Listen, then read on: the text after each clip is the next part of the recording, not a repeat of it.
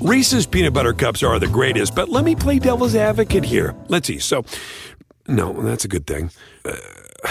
That's definitely not a problem. Reese's, you did it. You stumped this charming devil.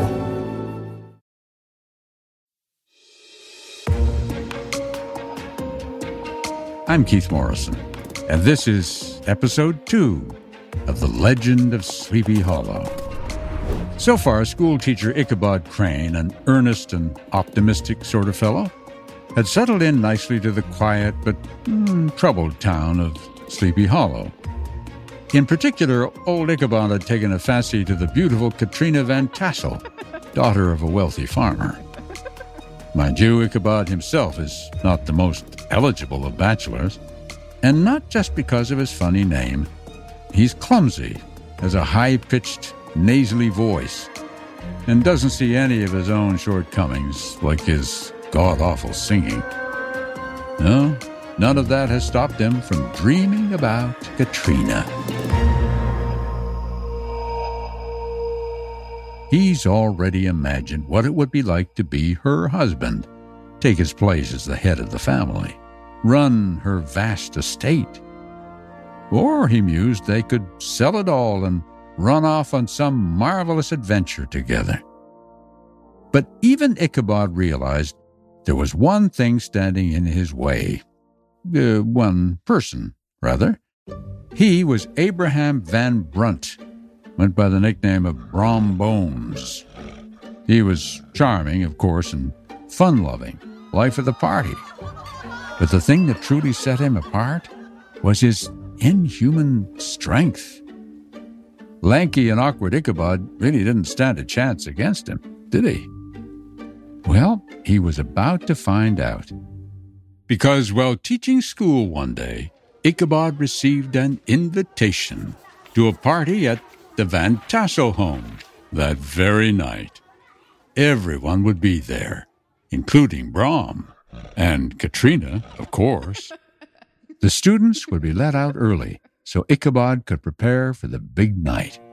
Excitement is in the air. As we pick up our story.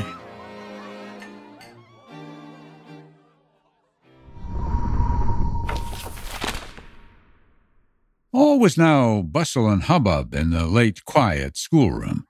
The scholars were hurried through their lessons without stopping at trifles.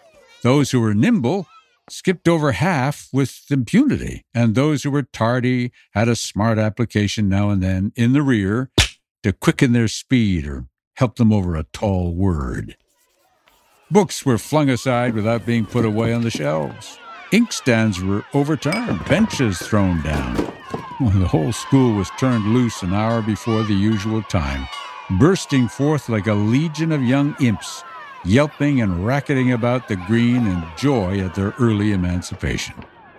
The gallant Ichabod now spent at least an extra half hour at his toilet, brushing and furbishing up his best and indeed only suit of rusty black, and arranging his locks by a bit of broken-looking glass that hung up in the schoolhouse. That he might make his appearance before his mistress in the true style of a cavalier, he borrowed a horse from the farmer with whom he was domesticated, a choleric old Dutchman by the name of Hans van Ripper. And thus gallantly mounted, he issued forth like a knight-errant in quest of adventures. But I should, in the true spirit of romantic story, give some account of the looks and equipments of my hero and his steed.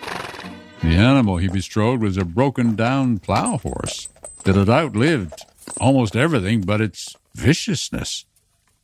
He was gaunt and shagged, with a ewe-neck and a head like a hammer.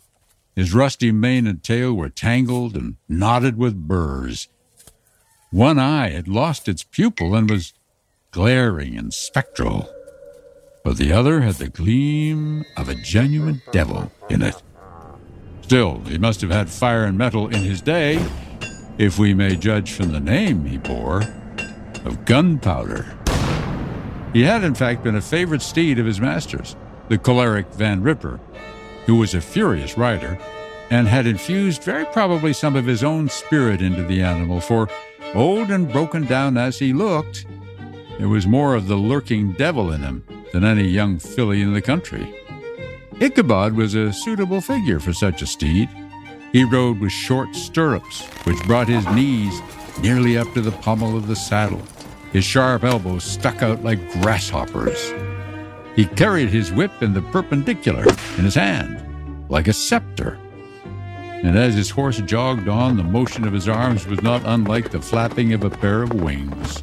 A small wool hat rested on the top of his nose, for so his scanty strip of forehead might be called, and the skirts of his black coat fluttered out almost to the horse's tail. Such was the appearance of Ichabod and his steed as they shambled out of the gate of Hans van Ripper, and it was altogether such an apparition as is seldom to be met in broad daylight. It was, as I have said, a fine autumnal day. The sky was clear and serene, and nature wore that rich and golden livery which we always associate with the idea of abundance. The forests had put on their sober brown and yellow, while some trees of the tenderer kind had been nipped by the frosts into brilliant dyes of orange and purple and scarlet. Streaming files of wild ducks began to make their appearance, high in the air. The bark of the squirrel might be heard from the groves of beech and hickory nuts, and the pensive whistle of the quail at intervals from the neighboring stubble field. The small birds were taking their farewell banquets. In the fullness of their revelry, they fluttered, chirping and frolicking from bush to bush and tree to tree, capricious from the very profusion and variety around them. There was the honest cock robin, the favorite game of stripling sportsmen, with its loud, querulous note, and the twittering blackbirds flying in sable clouds, and the golden-winged woodpecker with his crimson crest, his broad black gorget and splendid plumage, and the cedar bird with its red-tipped wings and yellow-tipped tail and its little Montero cap of feathers, and the blue jay, that noisy coxcomb in his gay light blue coat and white underclothes, screaming and chattering, nodding and bobbing and bowing, and pretending to be on good terms with every songster of the grove. As Ichabod jogged slowly on his way, his eye, ever open to every symptom of culinary abundance, ranged with delight over the treasures of jolly autumn. On all sides he beheld vast stores of apples, some hanging in oppressive opulence on the trees, some gathered into baskets and barrels for the market, others heaped up in rich piles for the cider press. And further on he beheld great fields of Indian corn, with its golden ears peeping from their leafy coverts, and holding out the promise of cakes and hasty pudding. And the yellow pumpkins lying beneath them, turning up their fair round bellies to the sun, and giving ample prospects of the most luxurious of pies. And anon he passed the fragrant buckwheat fields, breathing the odor of the beehive. And as he beheld them, soft anticipations stole over his mind of dainty slapjacks, well buttered, and garnished with honey or treacle by the delicate little dimpled hand of Katrina van Tassel. Thus feeding his mind with many sweet thoughts, he journeyed along the sides of a range of hills which look out upon some of the goodliest scenes of the mighty Hudson. The sun gradually wheeled his broad disk down in the west. The wide bosom of the Tappan Zee lay motionless and glassy, except that here and there a gentle undulation waved and prolonged the blue shadow of the distant mountain. A few amber clouds floated in the sky, without a breath of air to move them. The horizon was of a fine golden tint, changing gradually into a pure apple green, and from that into the deep blue of the mid-heaven. A slanting ray lingered on the woody crests of the precipices that overhung some parts of the river, giving greater depth to the dark gray and purple of their rocky sides. A sloop was loitering in the distance, dropping slowly down with the tide, her sail hanging uselessly against the mast. And as the reflection of the sky gleamed along the still water, it seemed as if the vessel was suspended in the air.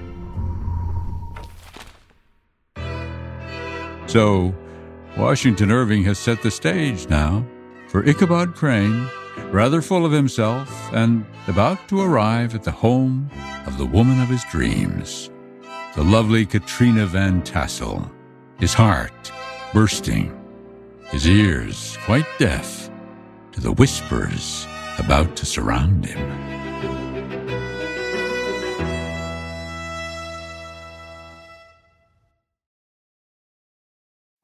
At Amica Insurance, we know it's more than a life policy. It's about the promise and the responsibility that comes with being a new parent. Being there day and night, and building a plan for tomorrow, today. For the ones you'll always look out for, trust Amica Life Insurance. Amica. Empathy is our best policy. Reese's Peanut Butter Cups are the greatest, but let me play devil's advocate here. Let's see. So, no, that's a good thing. That's definitely not a problem. Reese's, you did it. You stumped this charming devil. It was toward evening that Ichabod arrived at the castle of the Heer Van Tassel, which he found thronged with the pride and flower of the adjacent country. Old farmers with their leathern faces, in homespun coats and breeches, blue stockings, huge shoes, and magnificent pewter buckles.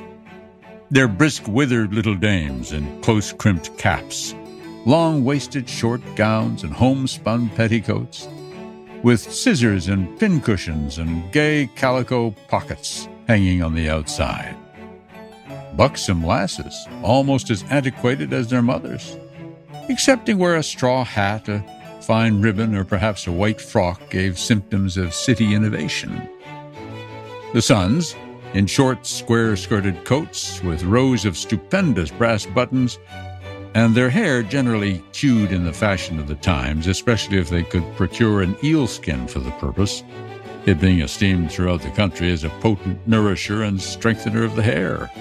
Brom Bones, however, was the hero of the scene, having come to the gathering on his favorite steed, Daredevil, a creature like himself, full of mettle and mischief, and which no one but himself could manage.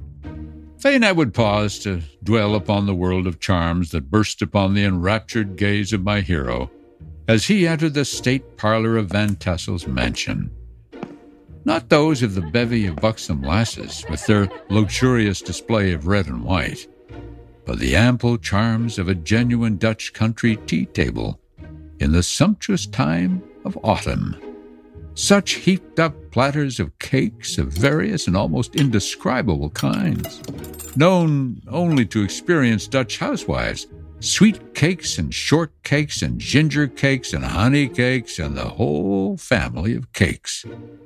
And then there were apple pies and peach pies and pumpkin pies, besides slices of ham and smoked beef and, moreover, delectable dishes of preserved plums and peaches and pears and quinces, not to mention broiled shad and roasted chickens, together with bowls of milk and cream, all mingled higgledy-piggledy, pretty much as I've enumerated them, with the motherly teapot sending up its clouds of vapor from the midst.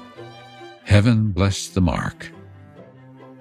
I want breath and time to discuss this banquet as it deserves, and I'm too eager to get on with my story.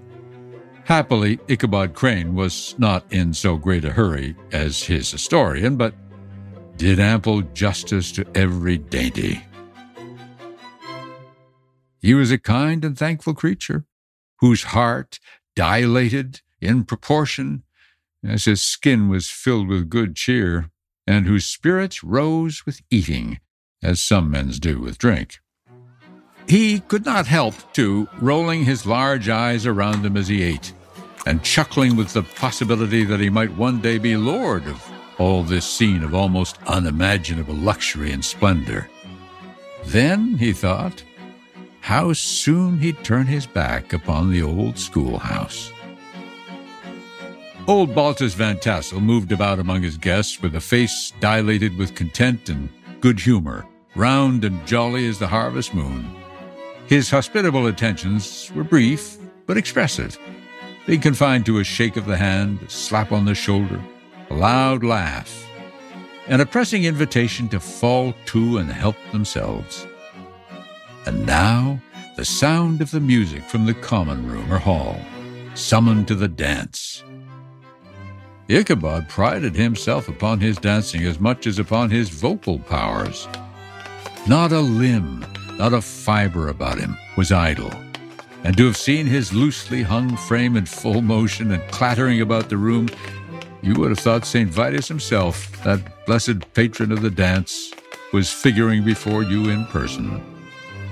The lady of his heart was his partner in the dance, and smiling graciously in reply to all his amorous oglings, while Brom Bones, sorely smitten with love and jealousy, sat brooding by himself in one corner.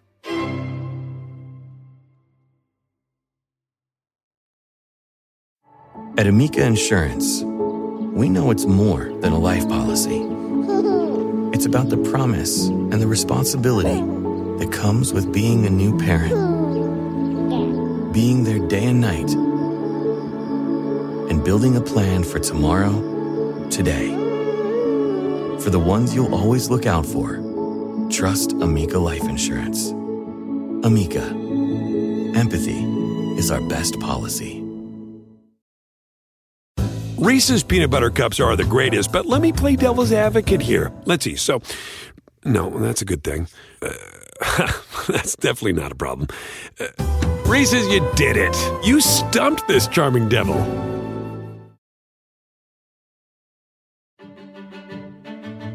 When the dance was at an end, Ichabod was attracted to a knot of the sager folks who, with old Van Tassel, sat smoking at one end of the piazza, gossiping over former times and drawing out long stories about the war.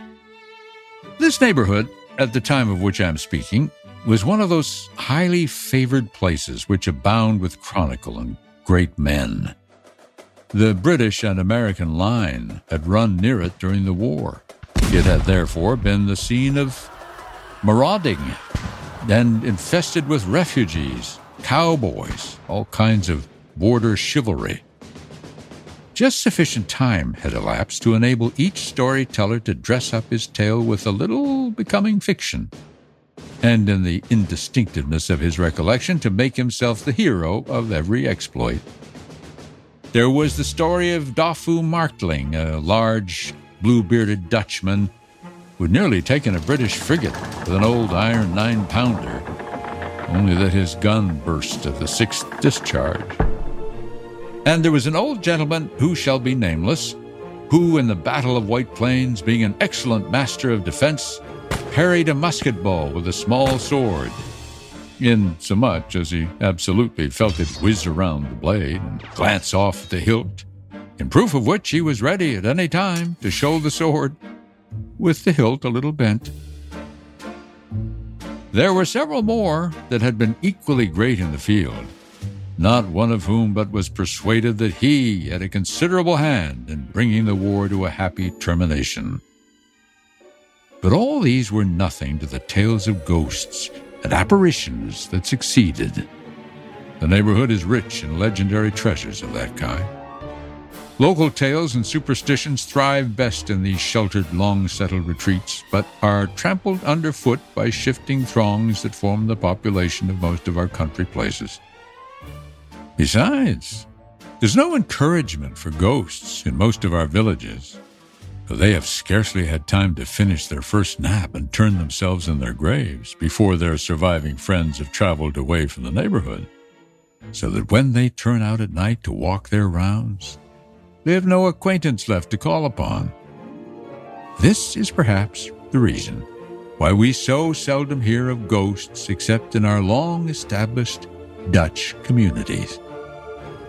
The immediate cause, however, of the prevalence of supernatural stories in these parts was doubtless owing to the vicinity of Sleepy Hollow. There was a contagion in the very air that blew from that haunted region. It breathed forth an atmosphere of dreams and fancies, infecting all the land. Several of the Sleepy Hollow people were present at Van Tassel's, and as usual were doling out their wild and wonderful legends. Many dismal tales were told about funeral trains, and mourning cries and wailings heard and seen about the great tree which stood in the neighborhood. Some mention was made also of the woman in white that haunted the dark glen at Raven Rock, and was often heard to shriek on winter nights before a storm, having perished there in the snow. The chief part of the stories, however, turned upon the favorite specter of Sleepy Hollow, the Headless Horseman, who had been heard several times of late patrolling the country, and it was said tethered his horse nightly among the graves in the churchyard. The sequestered situation of this church seems always to have made it a favorite haunt of troubled spirits. It stands on a knoll surrounded by locust trees and lofty elms. A gentle slope descends from it to a silver sheet of water, bordered by high trees, between which peeps may be caught at the blue hills of the Hudson, to look upon its grass-grown yard, where the sunbeams seem to sleep so quietly. One would think that there at least the dead might rest in peace. On one side of the church extends a wide, woody dell, along which raves a large brook among broken rocks and trunks of fallen trees. Over a deep black part of the stream, not far from the church, was formerly thrown a wooden bridge. The road that led to it and the bridge itself were thickly shaded by overhanging trees, which cast a gloom about it, even in the daytime, but occasioned a fearful darkness at night. Such was one of the favorite haunts of the Headless Horseman, and the place where he was most frequently encountered. The tale was told of old Brower, a most heretical disbeliever in ghosts, how he met the horseman returning from his foray into Sleepy Hollow, and was obliged to get up behind him, how they galloped over bush and brake, over hill and swamp, until they reached the bridge, when the horseman suddenly turned into a skeleton, threw old Brower into the brook, and sprang away over the treetops with a clap of thunder. This story was immediately matched by a thrice marvelous adventure of Brom Bones, who made light of the galloping Headless Horseman as an errant jockey. He affirmed that on returning one night from the neighboring village of Sing Sing, he had been overtaken by this midnight trooper, that he had offered to race with him for a bowl of punch, and should have won it too, for Daredevil beat the goblin horse all but hollow. But just as they came to the church bridge, the Headless Horseman bolted and vanished in a flash of fire. All these tales, told in that drowsy undertone with which men talk in the dark, the countenances of the listeners only now and then receiving a casual gleam from the glare of the pipe, sank deep in the mind of Ichabod.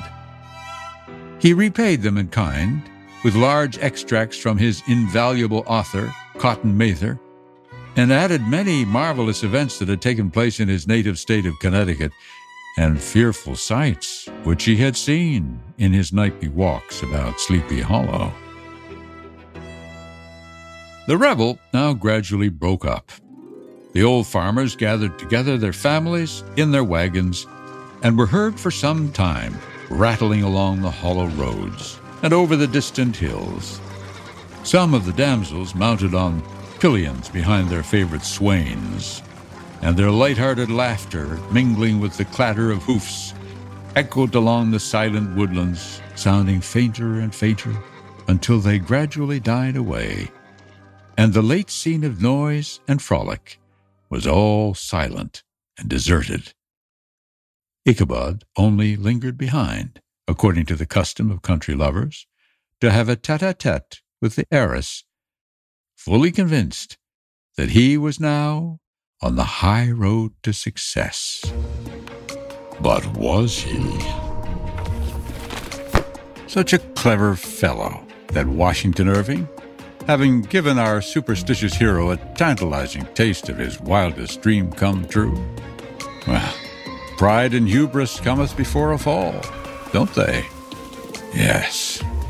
Fate was watching even now, its beady eye across the crowded dance floor, and in the terrifying dark of Sleepy Hollow.